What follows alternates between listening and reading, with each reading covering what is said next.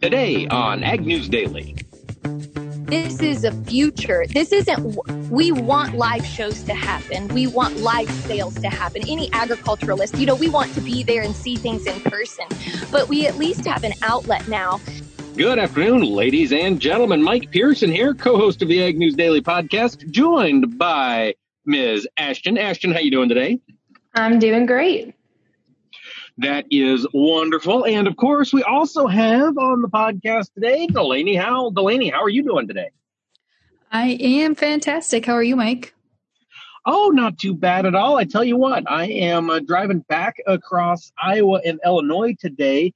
And now that we've actually got some growth happening on this crop from last week to this week, of course, we have seen several 90-degree days, definitely upper 80s with a lot of sunshine. I am absolutely floored at the amount of growth that the corn crop has undergone along Interstate 80. It has been phenomenal. Crops were, maybe 6 inches last week. Now we got crops, solidly 12 inches high as I'm doing my interstate tour. However, I'm also seeing lots of drownouts and areas that will most likely need to be replanted as we go through the rest of this next week, I suppose. Yeah, I've already seen a couple people actually replanting. Yeah, no, it's that time of year. And given all the crazy rains we've seen, it's probably not at all surprising. No, I think not. But in other agronomic related news, we've got some big news here, actually. Looking at dicamba, we saw the U.S. Court of Appeals for the Ninth Circuit issued a decision on Wednesday vacating the registration of 3 dicamba herbicides, XtendiMax, Ingenia, and Fexapan. This, however, does not appear to include Syngenta's Tavium dicamba herbicide, but what great timing, and I'm being sarcastic here, that they would make this ruling in, the midst of planting / summer season. And so the EPA has said they're going to figure out what to do. They're reviewing the court's decision and will promptly make a decision on how to address the court's directive, because as we know, so many farmers, and about 60 million acres is what they estimate this year for dicamba-tolerant cotton, and soybeans were slated to be planted, and so those 60 million acres are now going to have this tool removed unless we see EPA or somebody else try to step in and figure out how to get this decision unvacated. That's not really a word, but you know what I mean. Yeah, overturned. And it's overturned. Thank you. Watch this case. And I think we will definitely have to reach out to our friends in the legal community. And listeners, if you are a lawyer or you know of a good ag lawyer who understands these issues better than we do, drop us a note. This is a big deal. And I think we'd love to have a better understanding of what the various phraseology means when it comes to legal documents. Check us out on the web. You can find us on Instagram, Twitter, and Facebook. Just search for Ag News Daily. Drop us any tips you got, because what struck me as I was reading through the ruling, and again, I'm a layman, the 3-judge panel that made this ruling said that EPA, quote, substantially understated the risks related to dicamba. And so I wonder if that means these companies can just make, additions to their labels to be compliant. I don't know. It's definitely a striking legal move, and I'm sure we'll be feeling the effects of this legal battle all summer long. Yeah, I'm certainly sure we will. Ashton, what other headlines are you watching today? Actually, I wanted to talk about dicamba as well, so I'm glad that you brought it up. But I saw some talk on Twitter of farmers who've already planted thousands of acres of dicamba cotton, and some have been using dicamba for 30 years, while others are also kind of in favor, I guess, of this ruling against dicamba. So there's a couple of different theories and voices on the ruling. And so I'm just kind of anxious, I guess, to see what this means for those who've already planted and used dicamba. But that was what I wanted to talk about today. Absolutely. And that's one of those questions. I imagine if you've already planted or if you've already used dicamba as a burn down, you're probably fine. And now that we're getting so late in the summer, so many states have put increased restrictions on in-season spraying. It might not be much of an issue for a lot of the dicamba-tolerant soybean traits, but it's bizarre. I wish I had more time to understand it. But like I say, if you are a lawyer or somebody who works with this on a day-to-day basis, drop us a note. We'd love to chat with you. Yeah, absolutely. We would love to chat with you. In other legal matters, we also saw some big news come out yesterday looking at a federal grand jury in Colorado. They've indicted 4 men for their role in a 5-year conspiracy to fix prices and rig bids for broiler chickens. According to the U.S. Department of Justice, they had a press release that said the indictments are the first stemming from an ongoing investigation that they're doing right now, specifically looking at price fixing and rigging in the broiler chicken industry, I should say. I believe the indictment is 4 different men, one of them being the president and CEO of the poultry company Pilgrims. Another one, let's see here, is the Georgia-based Claxton Poultry Farms. So a couple of big names are a part of this indictment. Yeah, that is for sure. And that company there, that's Pilgrim's Pride. It was their CEO that was indicted. Again, this is not the first time the poultry industry has found themselves in hot water over price fixing. And I think a lot of folks watching this are seeing perhaps maybe some clues as to what the Department of Justice might look at as they begin to ramp up their investigations on the cattle industry, which, of course, we have talked a lot about on the podcast and is definitely an issue that a lot of cattle producers are keeping an eye on. Yeah, that's true. It could be used as a model, or maybe, I don't know, if they do something on both sides. Yeah. What do you mean, Delaney, on both sides? Well, I just mean, are they going to do the same thing on both sides? Are they going to use one model to try on the other industry? Like in this instance, I suppose it would be, are they going to copy what they're doing in the poultry industry and do that in the beef industry?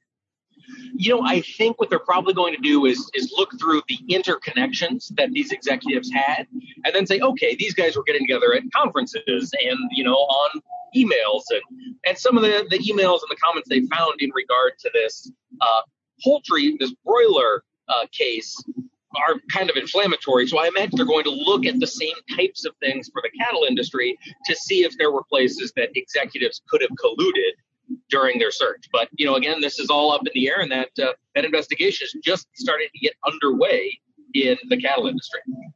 Got it. I tell you what, it is a very, very slow news day outside of those 2 stories. USDA export sales were reported earlier today. This is for the week ending May 28th. Looking at corn, net sales were at 637,000 metric tons. That is up almost 50% from a week ago, but it is still down from last year, the same period last year. So that's something that definitely wasn't bearish. The trade was looking at that fairly in line with expectations. Looking at the soybean numbers, sales were at 495,000 metric tons.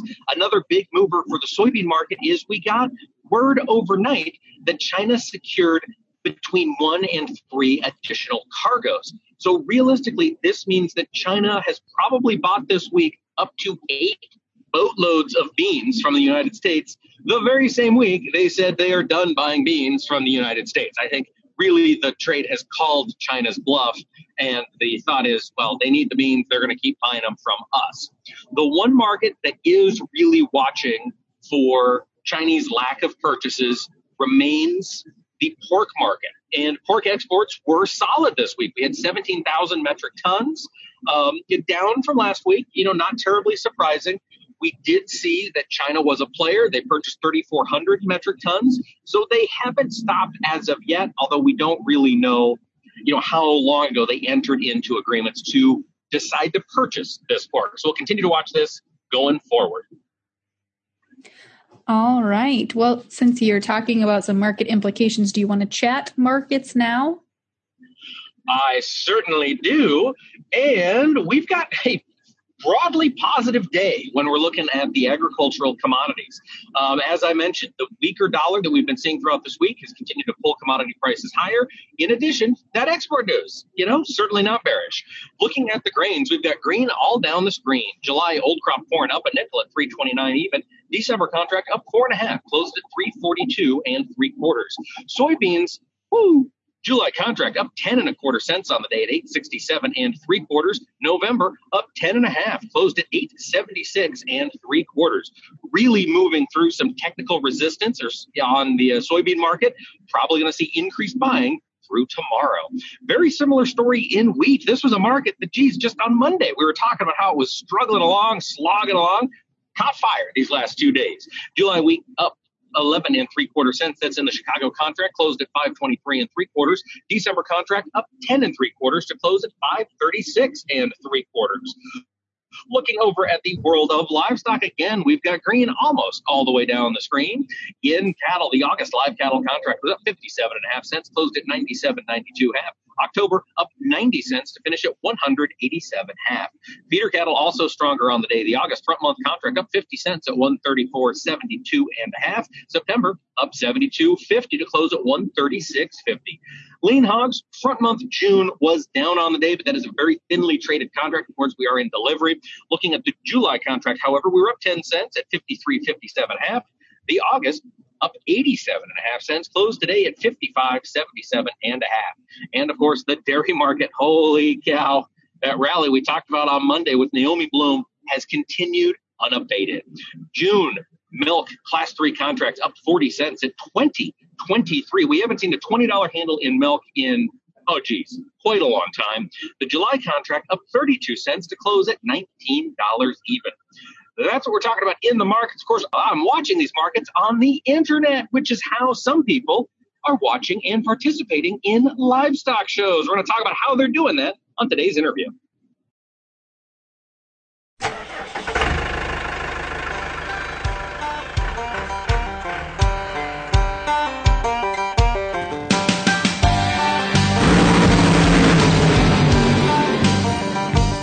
Welcome to the Hot Rod Farmer Minute.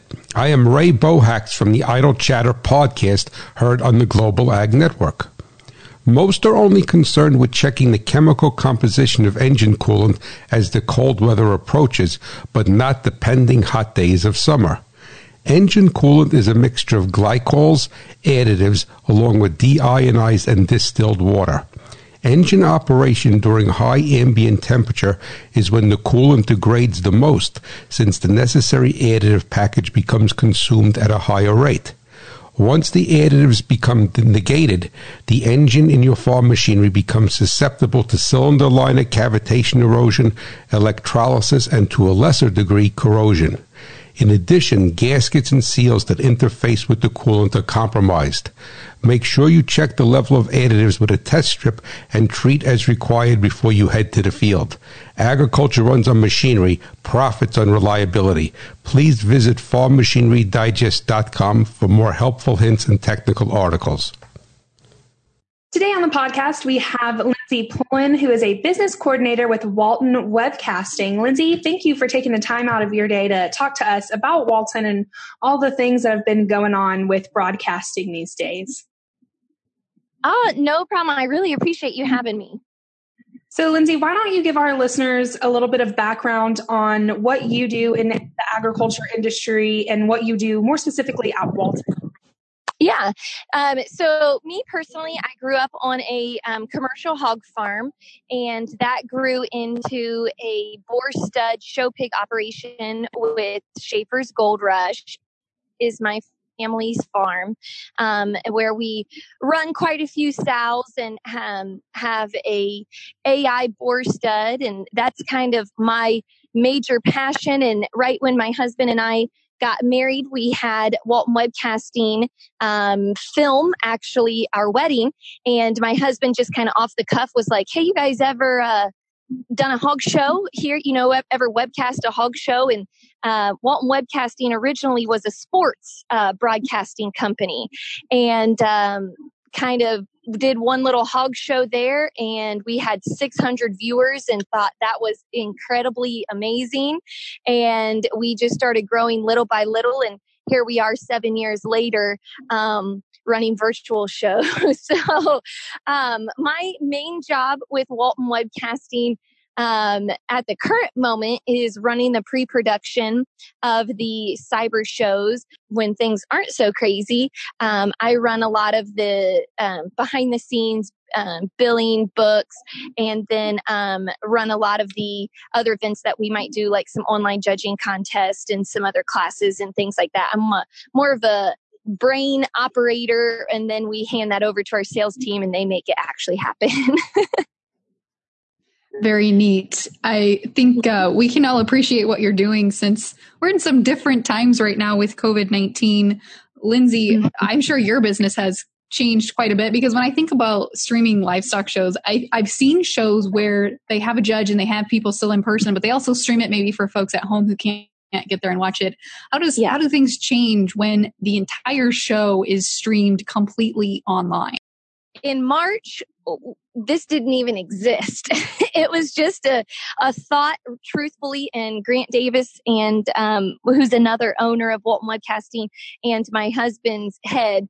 And so when it kind of came about, we weren't 100% sure how it would all happen, but basically we have some of the most talented kids in our industry, and we basically just challenged them with the task of getting their cell phones out and videoing their animals to the best of their potential, as if whoever the camera operator is the judge.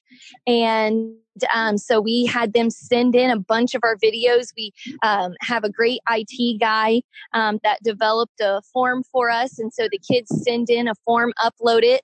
And the very first show that we thought potentially we would have about 200 head, we had about 1,100 head.